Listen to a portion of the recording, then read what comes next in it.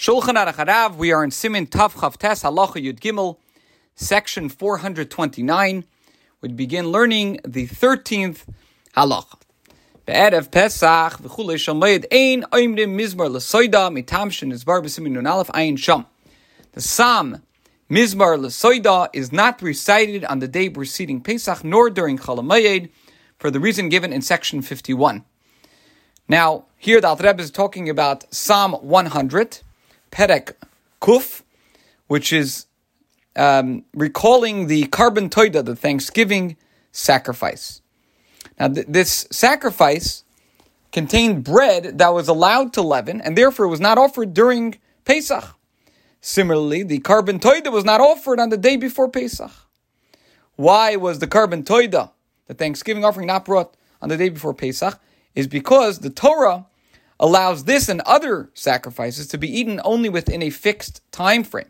If it's known that the full span of permissible time will not be available, so then such sacrifices are not to be offered, for if the sacrificial food was not entirely consumed, so then the remaining portions of the sacrifice would be disqualified. In this case, the Thanksgiving offering may ordinarily be eaten on the day that it was offered and on the following night.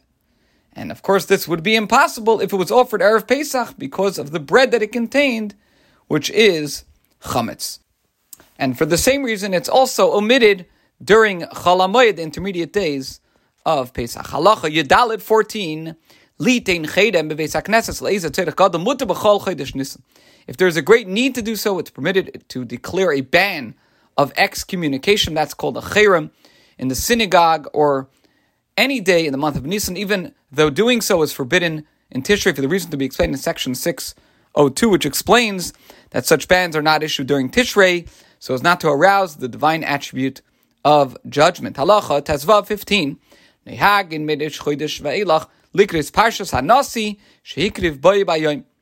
From Rish Chodesh Nisan onward, it is customary to read the passage describing the sacrifices of the prince who offered his sacrifices on that day. Now, the Alter Rebbe does not mention this practice in his Siddur. However, the relevant passages and a supplicatory prayer were added to both Siddur Torah and Siddur Tehillas Hashem. Both the Rebbe and the Rebbe Rayatz, Rabbi Yosef Yitzchak Schneers, and the previous Rebbe, frequently mentioned this custom and advised that this custom be followed by Kohanim and Leviim, the Levites, even though they are not members of the tribes whose princes brought these sacrifices. Okay, continuing the halacha of Yom Yud Gimel on the 13th day of Nisan, the beginning of Parshas Ba'aloischa until Cain Asa Esa Menoida, which is found in the book of Bamidbar, the book of Numbers, chapter 8, verses 1 through 4, is read, for it corresponds to Shevet Levi, the tribe of Levi. Now, in Siddur Torah and Siddur Tehillas Hashem, it says in both of those Siddurim that on the 13th of Nisan one should begin reading from Zois Chanukas HaMizbeach. Halacha Tezayin 16. Erev Pesach Shachris Mashkim in Leveis HaKnesses Kadesh Yigmar Sudasa Kedem Shadalid Ayin Simitafim Gimel.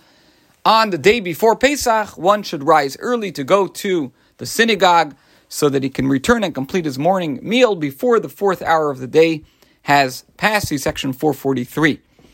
And the reason for this is because it is forbidden to eat chametz after the fourth hour of the day on Erev Pesach, on the day before Pesach. In section 443, it discusses the prohibition against eating chametz after the fourth hour of the day before Pesach. See there for more. Halacha Yud Zayin 17. Kol ha'oisa iser l'chag b'chilush shasiyah. Ta'ina shemar b'ksas b'chilush shasiyah b'yem shel achar ha'chag v'yaseu tav l'chag. Ma'ile olav ha'kasev ki'ilu bana mizbeach v'yikir olav karban shenemar Isru Chag b'avisim ad karnois ha'mizbeach.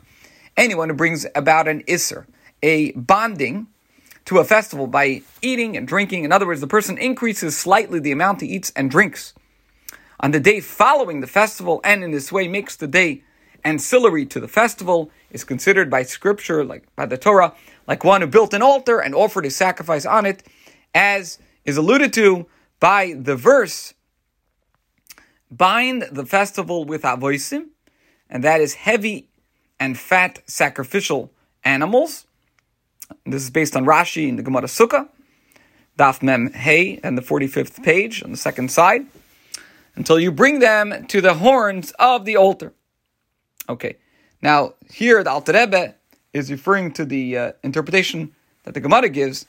We're not discussing the literal meaning of this verse. This concludes today's shir.